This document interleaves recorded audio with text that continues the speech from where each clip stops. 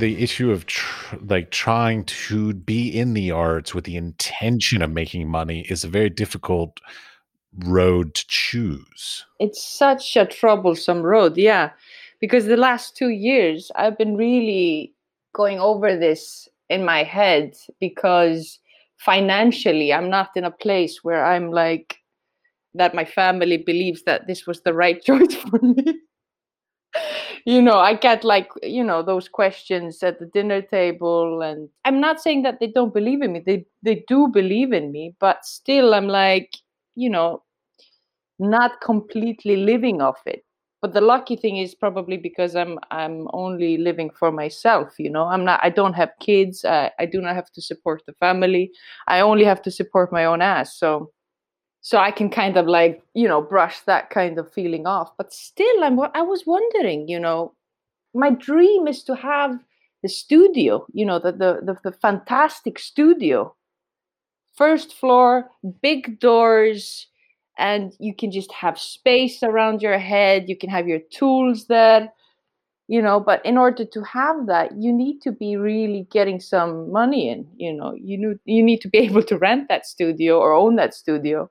So yeah, actually, it's funny that you contacted me and asked me to be, come on this podcast, because I've been really like kind of figuring out what am I doing wrong and what am I doing right. That is literally the question we're trying to answer with this podcast. Correct? Yeah, Yeah. I mean, there are things that we all do that are good, right, help us with our success, whatever. But I feel like a lot of us sort of self-sabotage a lot. Like, like I could, if I went to whatever art fair or biennial or whatever, I could meet the right people that could get me the right place. I could get a certain residency or work harder on a grant to try and get these things that would create the connections that would help me sort of enhance my career. But I'm not going to. No, exactly. It's like you're trying to fit some kind of a glove that doesn't fit, It's like, yeah. I'd rather spend more time and all that money in making more art. Exactly. Yeah. But so that's where I'm saying we're self-sabotaging, because like we know what we could do or should do that would make success. But part of it, I think, is because a lot of those things are sort of hope and a prayer. Like you apply for a residency or a grant, hoping that you get chosen. And if you don't, then you're sort of emotionally crushed for a little while, and you hope for an exhibition, and then you get the exhibition, and then nobody fucking cares about it. And then you're kind of crushed for a little while. So I mean, it's just constantly like we have to be self-confident in a way and can just continue on. Yeah, exactly. Because there's so much negativity, there's so many no's, there's so many things that we work for so many hours and so many days and months on that end up failing. Like if I added up all the time that I put into writing grants, writing proposals, writing applications, and if I could get all that back and just make better artwork, I probably would be, in a different stratosphere. I mean, that's so right. Yeah.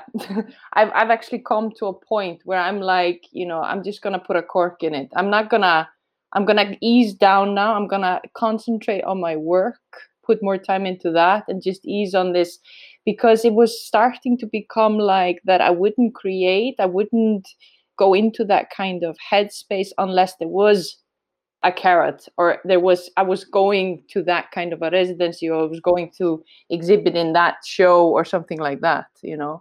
I just want to sit back and create now, and then see what happens from that. Oh yeah, I was looking through your Instagram page, not yours, but I think one of the Stadik places. Stadir.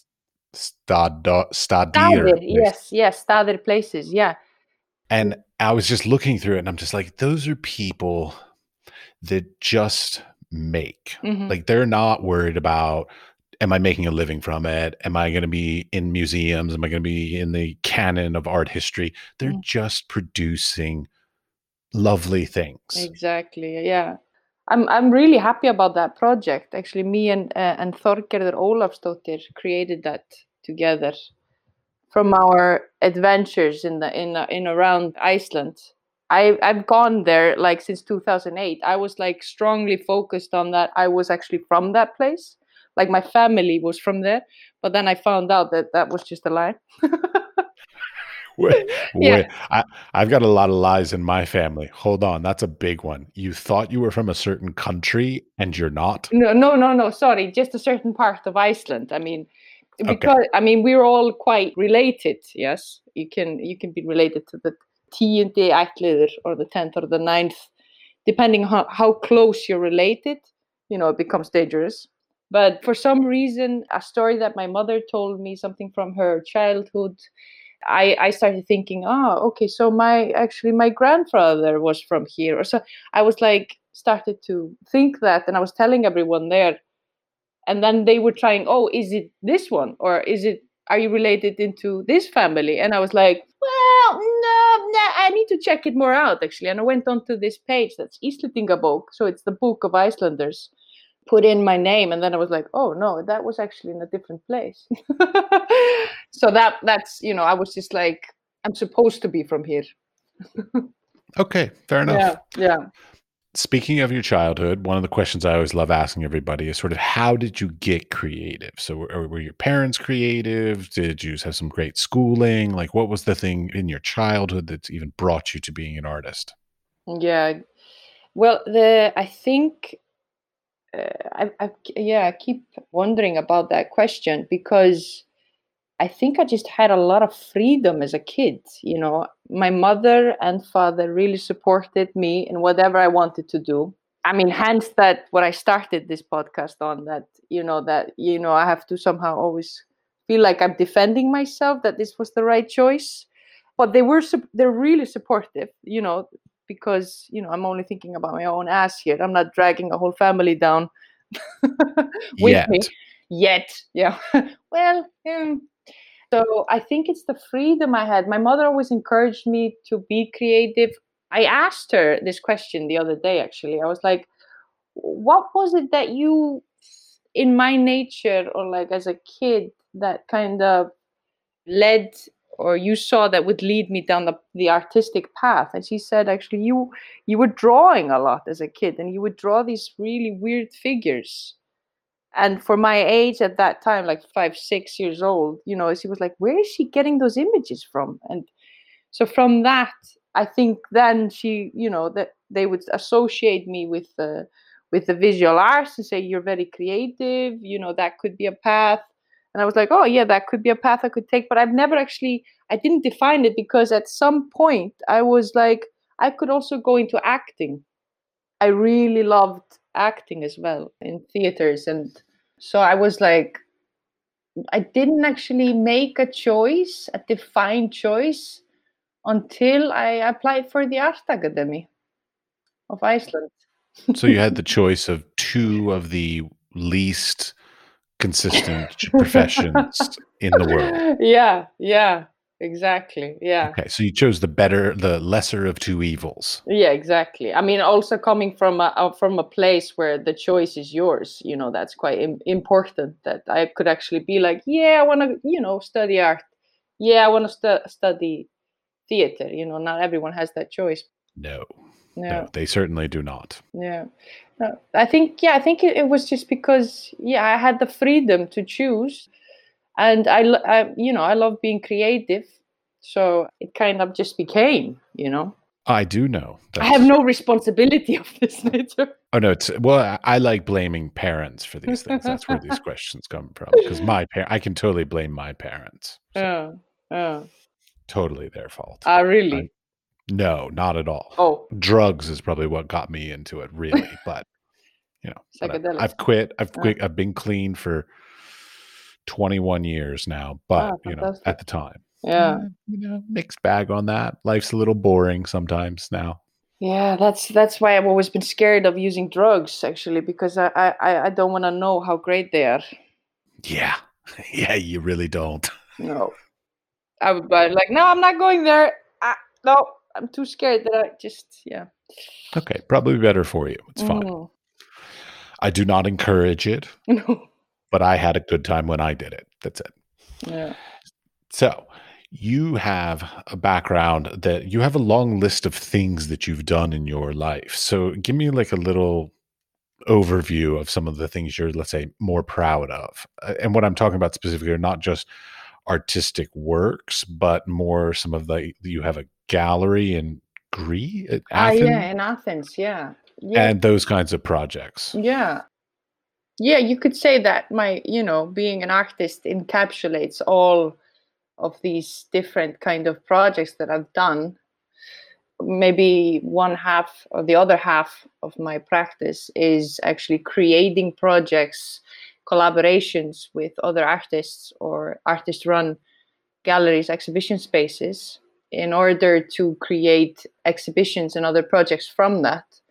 For example, this Staðir Places is a project that's in the west of Iceland that me and Þorgerður Ólafsdóttir created, where we travel around the southern part of the west of Iceland, and we let the places speak to us in order to invite an artist to come and create work from a specific point of place. Stop. Wait, one quick question. You Yeah. say you invite an artist from anywhere in the world, or an Icelandic artist? Now it's been, Icelandic artists, but it's totally open for anyone from the world. I mean, it's not that old. We started the project 2013. That one is a great opportunity, as we were speaking about earlier, just to, be with the work and with your thoughts and kind of create, because I mean, it's not like that you're in a place where everyone is going to see what you create. It's more about, spending time creating work and also connecting with the people that live there, the locals, if it's an outdoor piece or something that happens just momentarily. So every other year this happens with, now it's going to be 3 artists that open the exhibition in June, 18th of June. And it's real fun as well. Like there's lots of people that come from Reykjavík. There's the locals over there that come. And, we spend time together and we go between the works that they've created and we speak about art, life in general. And then we just have a really good blast together. I mean, I love this project for this, in nature as well, in one of the most beautiful parts of Iceland. From what I understand, Iceland is beautiful everywhere. Yeah, that's true, actually. Yeah. But I love the fact that like there are all these biennales all over the world. So instead of like participating or engaging with those, you're like, fuck it, I'll make my own biennale. Yeah. We also wanted to like take the focus of the city, Reykjavík, that being the only place that anything contemporary visual art happens, So we wanted to, pull it into the countryside and pull it to this specific place because, I'm from there. So that's what I've heard. Yeah. I'm just waiting to know which one of the houses are mine, but but that's another story. Is that how it works there? Do you like inherit houses and stuff? Well, it does, but it's not. No, it's not within my family. No. I'm still waiting for it though. But okay. But at the other, if anybody listening happens and happens to have a real estate up there that they do not know what to do with, I have loads of ideas. I mean, that's also one point of places, Staðir, is that we were always looking for a specific venue for it, but that's also hard with housing in Iceland. We're building more houses. There's always a need for more, and the rent is expensive and the market is expensive. That actually leads me to the other project, A Dash, because in 2015 I did a residency in Athens called Snekta, which is Athens backwards, which actually a friend of mine that I studied with back in Edinburgh, because I did my master's in sculpture in Edinburgh, Scotland. Oh man, Scotland. I just love it. So I studied with Augustus Venuglu, who opened this residency in Athens. And I applied for it and I went there and I did a January-February 2-month residency with a girl called Noemi Niederhauser. She's an artist from Switzerland.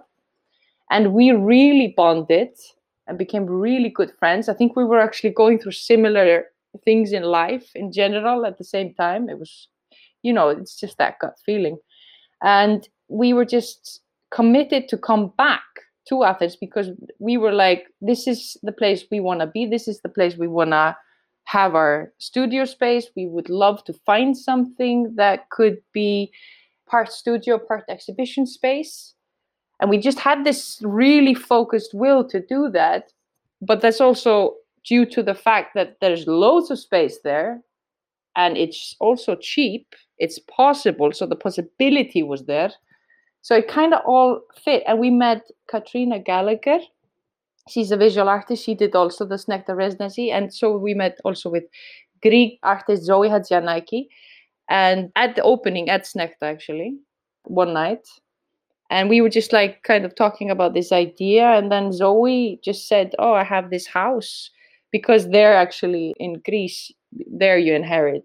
They really buy real estate there as a what do you call it? Like it's a family estate kind of thing. Yeah. I mean, but also to have your money in something as well. Yeah. Well, and there's a word property in those parts of the world stay in families for generations upon generations. Yeah. So she said, actually, we have this real estate in Exarchia, which is the neighborhood in Athens. And I mean, girls, just be warned, though, it's in like horrible conditions. And we were like excited by that. We had been looking at spaces around. There's a lot of shop spaces, first floor with big glass windows. And we were like, yeah, let's keep this hunt a little bit longer. And then we went there and saw this. This is like a neoclassical house, 2 floors, old wood roofing, tiled, really beautiful house. But that was true, actually. It was in terrible state. And we were like, this is it. We got it, And with Katrina and Zoe on board, we formed a dash. We crowdfunded it through We Make It, which is a Swiss crowdfunding apparatus. And we just started working on it with our hands, We just got in the dirt. We started, fixing it up, but to a certain point where it was just like functional, but you could do loads more. I mean, it wasn't, it was rough, but functional. Well, that's something I've run into a lot with property owners is they think that if somebody's going to rent it, that they should renovate it and make it rentable and all this. And I keep telling these property owners, I'm like, no. Artists don't want the polished, refined, whatever, because the price will then be too high. And we also want the opportunity to be a little creative in there, do some interesting stuff. And we're not going to do it if it's already been renovated. So we want the unrenovated places. We want water, electricity, air, maybe and internet. And that's it. Yeah. Like beyond that, like leave it as is and artists will enjoy it. Now, they won't earn necessarily a lot of money from us because we're going to pay low rent, but they will have a reliable renter who will enjoy it. Exactly. And generally what will happen is an artist will come in there and they'll do something in it. And then because they're there, the neighborhood will become more attractive. So then therefore rent in the neighborhood will go up because of gentrification, because the arts comes into a neighborhood. Exactly. And then artists will be outpriced and they won't be able to stay there. Yeah, I'm seeing it happening in Athens.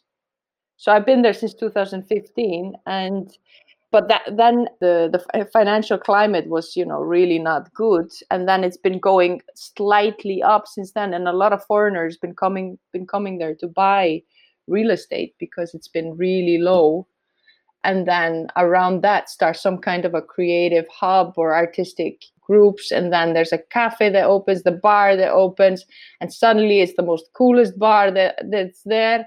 And then suddenly other, people that were like, no, I'm never moving to that neighborhood are suddenly moving to that neighborhood. And, yeah. It's a very sad state of affairs because in the end, we as artists then get pushed out of that neighborhood because the rents go up. Yeah. Okay, I have a question for you because you're in Iceland. I've never been to Iceland, so I'm fascinated by it because it's gorgeous. And I'm a photographer, so of course I love, beautiful landscapes. But if it's so expensive and it's so difficult, and I mean, I would imagine it's even like food and general things, like everything has to be shipped in and all this kind of stuff. The life of living there is very expensive. I can't imagine it's easy. It's very cold. The winters are long, all these kinds of things. Why choose to stay there? Well, I'm actually more in Athens than I'm in Iceland. I just happen to be here because of COVID, so I've been here since October, end of October, I think. Yeah. But why choose to stay here? I mean, yeah, there is. I mean, as you say, I mean, Iceland is a really good country. We have good salaries, we have good jobs, we have good social system. We have, there's help here. There's a good support system for artists as well. There are funds that you can apply for, culture funds for your projects. There's also the artist salary as well. I'm sorry, what? Yes, exactly. Well, this is actually a good thing that I'm on this podcast, Nigel. There's something that's the artist salary. I think it's called the Scandinavian model or something. It's also in Sweden and also in Norway. It's funds that the government actually pays out monthly that you can apply for with your projects. And then, yeah, you get like an artist salary from the government. I love that. I Mm-hmm. believe I've actually spoken to another guest from Iceland who Mm, told me a little bit about this, mm. but I just that why has this not caught on with the rest of the world? Exactly. I ask the same question. I ask it because, I mean, yeah. It's not even just the salary thing, but, like, just artist fees even, like, Mm, 'cause one of those things I've been talking a lot about is in Europe, there's this ongoing conversation about generally, like, creating standardized mm, artist fees so that when you're putting on an exhibition at an institution or whatever, that at mm. least your time of doing that is paid for, which generally it's not. So, like, that's a rub that I've had for decades that I didn't even realize was something that other people were sort of bringing up, and so I'm quite excited to know that there's at least a conversation going on about that. Yeah, well, it's actually been pulled through here. The Association of Icelandic Artists pulled it through now that it's a law that there's a minimum fee that an artist gets for exhibiting. Because I mean, it needs to start with the government. You can't blame the museums for not paying the artists. It needs to come from a deeper source. It needs to come from, the state needs to be able to put the money there. I think that's based on your I mean, I'm American, so to me, Mm, is the government making that decision is not the way we start things, mm. not in America. No. But yeah, in Europe, it absolutely I mean, basically, like, nothing's gonna change unless they're forced to change it. Yeah. Yeah, but that's how it was forced here. It went, public, and it was, yeah. I love it, I'm all for it. It's Yeah. great. Mm. All right. Something else you brought up was that you do a lot of collaborative projects and a lot of collaborative works and things Mhm. like this. What brought you to that? Like, because like the romantic idea of being an artist is like the solo practitioner in their studio smoking Mhm. cigarettes and Totally. being alone and all Yeah. this kind of I stuff. wish So I was that artist. I wish. that's the point is that's sort of the romantic idea Yeah, of yeah, being an artist, yeah, but you choose to do a lot of work collaboratively, and I yeah. think that that takes a certain kind of personality. Mm. So, like, what drew you to doing collaborative work versus, being a hermit? Yeah. Well, I think, again, it just, it's something that comes natural to me. It's something that I just instigate on a natural kind of. I love being in collaboration with other creative individuals because, I mean, maybe it's a maybe it gives me a lot doing that. I mean, it drains a lot as well. It's because you will have to find funding for it. You will have to find all the resources for it, as you know yourself, of course, as we all know. I mean, but still, it just gives you so much back. That just an opportunity to create, for example, what we did in a dash. That each of us had like networks of people, creative individuals, that we were like, wow, I mean, I could see that person coming, I could see that person coming, we could do an open call, we can open it up. It's just, there was this need for it, to do that, and there's this need within myself to do that. It's something that I just can't handle. My friends have told me, like, Eva, I think you need to just, stop doing all those projects and just concentrate on your own work. But I think it fuels each other for me. I think the collaborative projects just fuel my individual practice, and I can't really put the things in two different categories. Well, for me, mine is teaching. I feel Yeah. like teaching helps my art. I take off the hat for all teachers and I bow down to their feet because, I mean, my friend is a teacher. I know a couple of teachers. I just find that this is the job that should be paid the most. And well, doctors and teachers, huh? That's not something that's come natural to me because it just really stresses me out. I think I'm just too codependent. I know people that co-teach, so like two people get up and teach together, Yeah, so to alleviate some of that stress. yeah, I don't like that. I'm a bit too much of a control freak. I like sort of yeah. well, like I love sort of having the ability to mold and direct and sort of and sort of my father's a priest, so Mm, so I actually like the idea of almost getting up and sort of doing an artistic sermon kind of thing, like Oh la la wow. la, you know. Oh yeah, it's really lovely. I even have like little ties that I wrap my lectures together in like a flourish and everything. It's great Oh fun. wow. I would love. I really. Yeah. Now I need to see your lecture. I would love to see your lecture. I will never let anybody record my lectures. Are you kidding? Ridiculous. Probably all kinds of wrong facts and all this kind of stuff, but it doesn't matter because it's trying to teach an idea. So like Mm, facts aren't important in that case. Approach the idea from multiple angles. Yeah, exactly. Be There you open. go. Yeah. Yeah. Yeah. Yeah. That's also interesting. Is that all the educational system has gone online as well? So you haven't had to videotape or like do it. I mean, you would do it live online, I guess. Then, yeah. No. No, I do recorded videos now, Yeah. Yeah. but I do sort of one-sided critiques. Like Mm, basically, I give my input, and then mm, they just suck it up. yeah. Take it or leave it. Huh? Yeah, Yeah. they don't get to defend No. themselves. No. It's kind of nice in that way, but also not because the interaction that happens during a critique session is really Mm, magnificent. And same thing with mm, working collaboratively. Like when you sit there with multiple people, like you throw an idea, it fails, but it sparks an idea in somebody else that then leads around the table to something successful. So, I mean, I love that. Like, I'm a huge advocate of sort of talking things out. mm. Yeah, yeah, talking things out.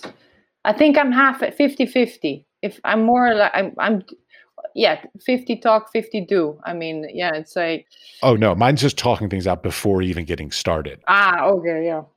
Yeah, yeah, no, Yeah, I'm more I do it and then I'm like, actually it's interesting that the podcast name is The Wise Fool and it just came to me this image of the tarot card. Yeah. The Fool card. And I love that card. Actually, it's been told many times to me that I'm that card. I don't believe I've ever had my tarot read. Mm. Oh, it's fun. Of all the crazy things I've done in my life, that would be one I have not You done. should try to do that. You should, or you can interview a tarot reader. I've had guests who do tarot cards, but they Ah, did not do a reading for me, so I ah, should approach them again. yeah. Yeah. All right, shifting gears. Actually, there's something I forgot to ask, which is very fundamental that I usually ask in the beginning. Could you please pronounce your name correctly for me? Yes. My name is Eva Isleifsdóttir, but I say Eva Isleifs. I just take the dóttir off. Dopta? Dóttir, so it means the daughter of Isleifur. Yes, yes. Okay. Yeah, my wife has the same thing in the Czech Republic. They have ova at the end, Yeah. which actually means property of. Oh, wow. Okay. Mm-hmm. So Yeah, property of the family name or the father's name? father's name. Yeah. Interesting. Yeah. That needs to be reevaluated. Yeah, just to be clear, she did not put an ova when we got married. No, Her name is the same as mine. exactly. Yeah. She Yeah. is not my property. Mm. A topic you have a book called Mhm. The Feminine Sublime. Exactly. Yeah. I'm interested in A, the topic of it, but B, also how and why you got a book published, especially in this day and age when, well, not a lot of books are being published. Hmm. Yeah, it's true. Well, it's self-published. First of all, it's self-published and it's made with the help of the Culture Fund of Iceland, Myndlistarsjóður. So that's actually quite important. And it's done in a collaboration. So it's a collaboration that I had with two other artists, Katrín Inga Jónsdóttir Hjördísardóttir and Rakel McMahon. called It's the Media, Not You. We all did the same class together at the Art College of Iceland, the academy. So we're old schoolmates, and we all really liked performance art, though we all did it individually quite different.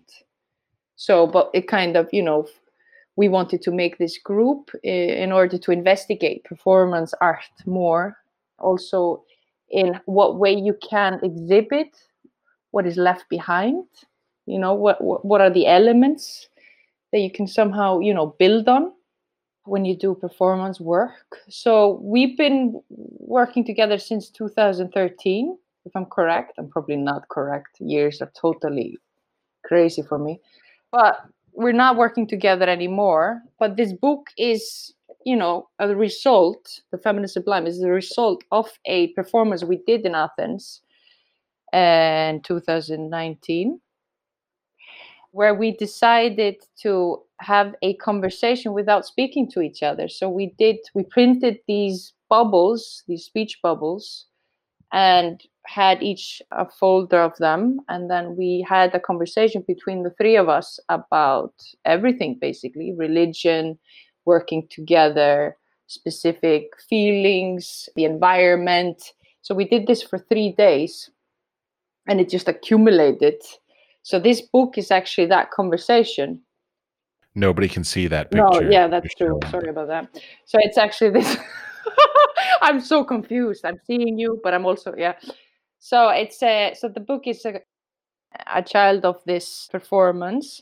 We also exhibited in LTD Incorporation in Edinburgh, which Kevin Harmon runs. And we had where we exhibited these bubbles there. And we also had other elements there that you can actually see in the book. With making the book, we started with a discourse on investigating what is a dialogue, could we create some kind of a different dialogue between us? Now we are friends, we're also collaborators, we are female. So we wanted to do this kind of, inner work in a way, instead of doing something out in the public sphere. It was absolutely something that we did in privacy. And then we asked 4 girls to write texts about the Feminine Sublime. So the Feminine Sublime, I can actually read you the introduction if you want. Sure, feel free. Yeah. The introduction, nude in words. The nude in words, what is more revealing than saying exactly what comes to mind, and even more so by writing it down for everyone to see. Thoughts are stupid, ill-conceived, and unsettling are all parts of who we are. We are all idiots. Why are we endlessly trying to be so profane and superior? Why isn't the mud the place to be? If we would all just share more bad ideas and dumb questions, we would be more relaxed. We encountered some problems while arranging the mass of 600 speech bubbles. How do we want to organize them into a book? Do we select our favorite bubbles and highlight them? Should we divide them up thematically to maintain some sort of a narrative, or simply embrace chaos, or to hell with it? To hell with structure. After some discussion, we found it's most important to stay true to the performance, as it was in that action that these 600 speech bubbles have their source. Each speech bubble has a thought bubble inside of it. Why? Because we wanted to merge both. It is a discourse that searches for an alternative view in a dialogue, a thought process that can perhaps bolster us by pointing towards our commonality and faults. My English, but at the same time deflate us just by doing so. This is why we felt we needed to include every written speech bubble, as if each one were a crucial link in a chain.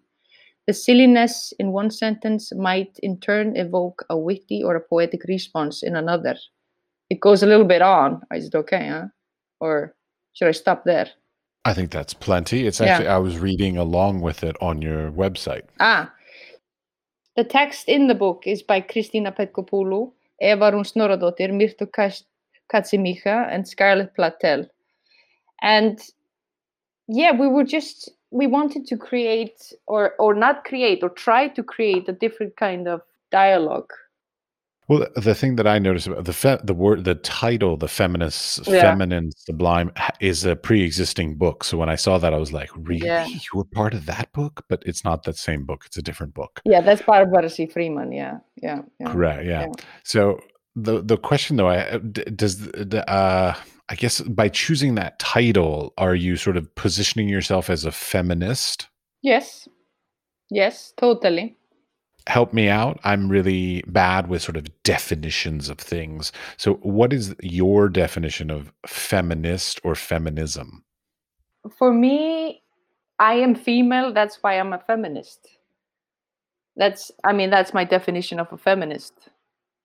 I think that we should have equal opportunities. I mean, there shouldn't be a difference. I mean, between the sexes, and I think by being a female, I'm a feminist. And that, I mean, I'm not saying that not anyone else can be a feminist. Everyone can be a feminist. But don't get me wrong. I don't see why there is a perceived difference in the sexes. Like Yeah. I've been thinking about this because when I go into, let's say, a gallery and Mm, I look at a piece of artwork, I don't go, "Oh, that's done by a male artist. It's worth this amount of money," mm, or "That's done by a female artist, so it's worth less." That would never enter my mind, mm. ever. Yeah. And so, like, this whole idea that basically there, especially in the arts, that there's some differentiation between them, and then, of course, equating to the value of them, I find really quite crazy because to me, it's the quality of the work. It has nothing to do with somebody's gender. Heck, it No. doesn't even have to do with somebody's age or Yeah, any yeah, other yeah. kind of thing like that. Like, Yeah. none of that has to do with it. It should be value based on quality or merit or any other thing, Exactly. but gender, religion, age, none of these things should be a consideration, Mm. but they are. Yeah, this is the thing, and that's, I mean, what when the museums here started going over their collections, they found out it was such an odd number between male artists and female artists of the works that were in the collection. It was like striking. But why is that? I mean, women have always been making art. Why is it that they were never Uh, collected by museums? but I think that was part of the times, that the society as well. There was more in the hands of the woman to be home with the children. They didn't have the same opportunity. I think to be probably more visible within the art spectrum, or I think they had to not only think of themselves. Hopefully that's evolving. That's definitely evolving. I mean, totally. As you asked me, like, with what is my definition of being a feminist, like, I do not want to go into the history of feminism. I think we are all feminists. Well, I have this ongoing debate with my wife about this because I like in a certain point, like feminism would mean if there's a two bags of groceries and one of them's heavy and one of them's light, that theoretically either gender should pick it up. But my Mm, wife is not of that ilk, and she believes that a man should pick up the heavy thing. mm, And mm, it's also even goes back to like the chivalry ideas of like yeah. men should open doors for women and things like this. And it's Mm. like, how far should that go? No, I mean, I've encountered this, especially, well, here, the equal rights between a man and a woman. We're very much, ahead, I think, in that, with equal pay and that kind of societal. But you also live in a society that, like, if you need, let's say, I'm totally working off of my own preconceived ideas of Iceland, so bear with me if I'm being Mm, stupid. But like, if you need firewood for the fire, it's not that the man goes out and chops the firewood. It's whoever needs the firewood. So if a woman needs it, she goes out and does it. exactly, exactly. And that's not something that's even questioned. No, It's no. like, I mean, I'm raised with a mother that did loads of everything. I mean, it's not, she would never refer to anyone else if anything else needed to be done around the house. I mean, I feel like I'm totally, I got her ability to tackle things from her, just go on and tackle it straight on. I feel like people, like, so this is not even just a Scandinavian thing, but like people who grow up in, let's call it like rugged. So it doesn't matter, mountains or Mm. wherever it is, but like rugged places are more sort of self-sufficient. Mm. Like they Like were do it raised, yourself, yeah. well, Yeah. that if it needs to get done, it has Mm. to get Yeah, done. It yeah. doesn't matter. Otherwise you're just in problems. Yeah, Yeah, I exactly. mean, it doesn't Yeah, matter your age, it doesn't matter your yeah, gender, yeah, whatever. Like it yeah, just needs to get done. yeah, Chores, milking the cows, splitting the firewood, whatever kind of thing. Like yeah. it just has to get done. Whereas me, on the other hand, I was raised in the suburbs of a major metropolitan city, and I'm quite lazy little shit. So Because everything was close by, huh? Not, not only that, but I could just go to the store and buy that thing. I yeah, didn't have to actually do it myself. yeah, yeah, yeah. Exactly. Yeah, I know. America. We're a bit, most of us, the center of America, the rural areas, they're rugged. We're Mm, not, I was born and raised in Washington, D.C., so okay. not so rugged. Okay. I've never been. I've never been. It's okay. I would love splitting wood, though. I do enjoy doing that. That's fun. That's fun. It When you is. when you get it right, it's not so, I mean, it's pretty hard. Well, a good axe that's sharp Yeah. and wood that is nice and dry is great. Hmm. I've Yeah. had problems where I do use like a dull axe on moist wood, and that is Mm. not fun to do. No, that could cause problem. But it's funny actually, because we talked about the romantic idea of the artist in his studio smoking a cigar. We also, I mean, I tend to have this romantic idea as well. Like I would just love to go into a cabin and just be there for a couple of months. Have my, do my wood and have all my food. And but then again, when you do that, literally, it's hardcore. I mean, it's just. It takes all day just to like go out, split the wood, get the food, cook the meals. Like if you don't have an oven and a microwave and Mhm, whatever the like modern conveniences, like the chores of simply living through the day take all day. mhm. Exactly. Exactly. No, I know. But it's funny. Artists, as a general whole, the one that I have a theory that there are three things that we want the most, and Mm, you just brought up two of them, which is time, space, and money. mhm, Like if we had enough money to have enough space and enough free or available time, we would be incredibly productive and making really great stuff. But those are the three things that we have the most difficulty achieving in our lives. yeah, that's true. But I've also thought, in a perfect world where you would have a steady income of cash, you would have a studio, you would just be in that, would you not need all those side shooting adventures as well in order for you to also create interesting work? What I tend to do is that do work on other different things. Like my Christmas job has always been working with the Forest Association of in Iceland. So no, Reykjavík, sorry. And that for me just like it totally bing bongs me out of the visual art kind of world, and I'm just in the middle of the forest and I'm selling Christmas trees. And I love that. I love just, really be totally in total contrast with anything else that I do. Well, and that's a discussion I've had with people for decades Mm, is like, as a creative person, is it more, some people, it works better both one way or another for most creative people. mm, Some creative people love having creative jobs, mhm, and then when they come home they're still creative, and then they just continue to make their own personal mm, works. Some creative people love to have jobs that have nothing to do with creativity, and it's just a job, and so it sort of saves all their creative energy for when they come back to their studio, and then they can sort of just like throw out all the things they had been thinking exactly. about Yeah. while doing a job that had Building up. nothing to do with creative. Yeah.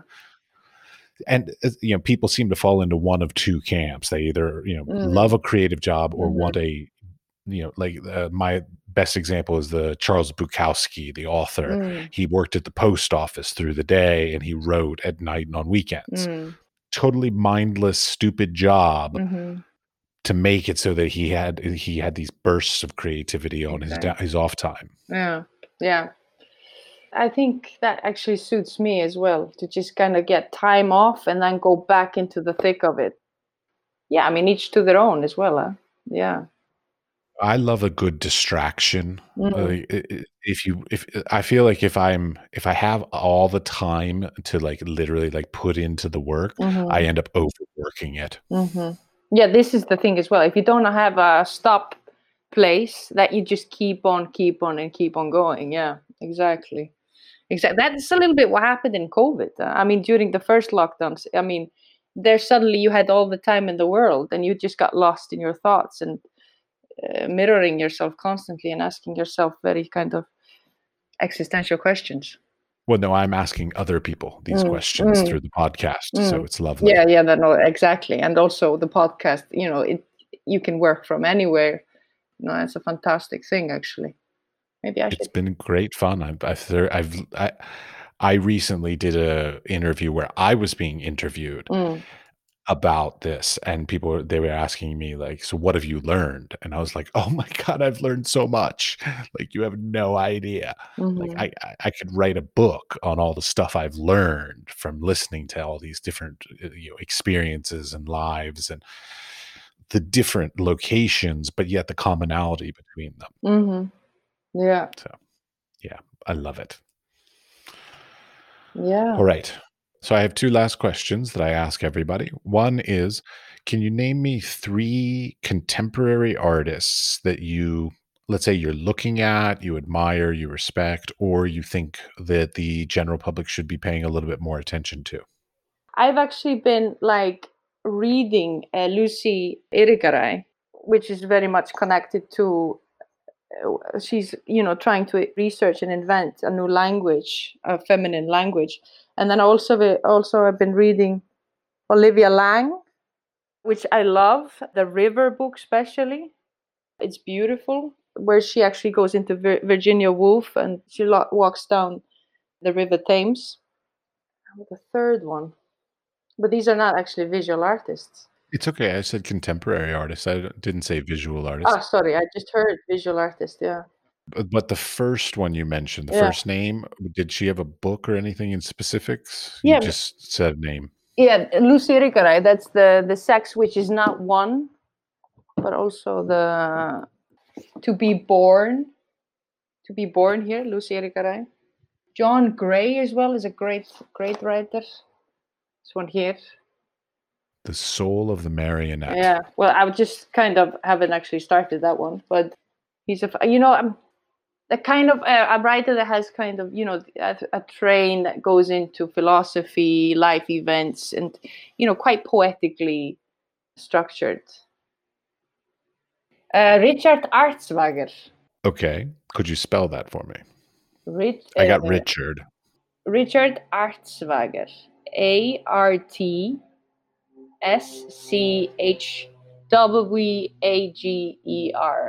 I'm so glad you spelled that for me because I would never have No, it's found a that. crazy name actually. I just accidentally came into his presence. I think he passed away in 2013.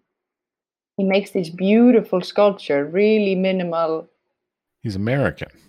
Yeah, And yes, he died in 2013. 2013. Yeah, yeah, definitely.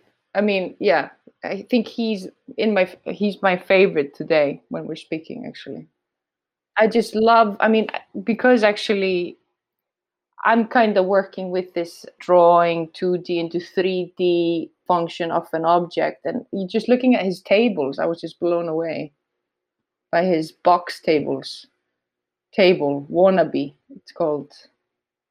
Marvelous. Okay. And the last question I ask everybody is some advice that you might have for the next generation.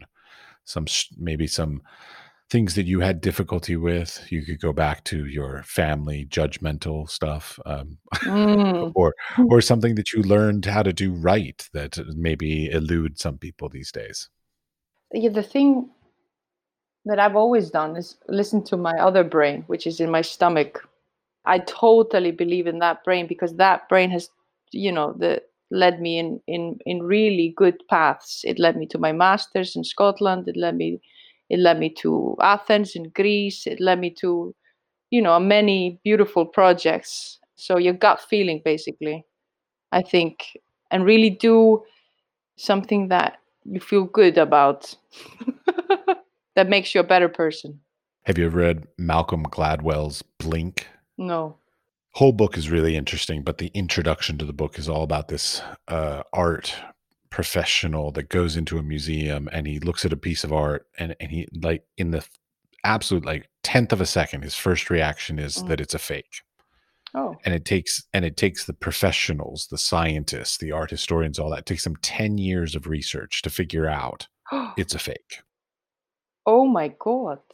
But his gut reaction in that just first said 10th of a it. second was Yeah, fake. It's like exactly. it felt fake, That and he second just brain. reacted to that. Yeah. And it took all the other people 10 years to confirm it. what he just felt originally. Really good book. Oh, Love wow. Malcolm Gladwell, though. Yeah. I'll note that down.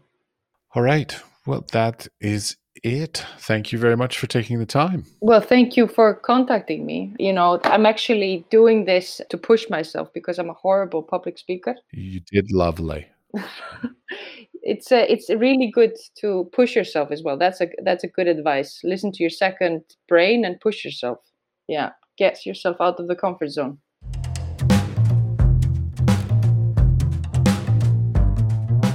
I hope you are enjoying and learning as much from these conversations as I am. If you like the podcast, we would appreciate a 5-star rating, and a nice comment would also be greatly appreciated. Please be sure to also tell your friends to listen and subscribe as well. You can subscribe on Apple Podcasts, Spotify, or wherever you get your podcasts. We are produced by 5014. I am your host, Matthew Doles. And for more information about the podcast and our guests, please visit our website, wisefoolpod.com.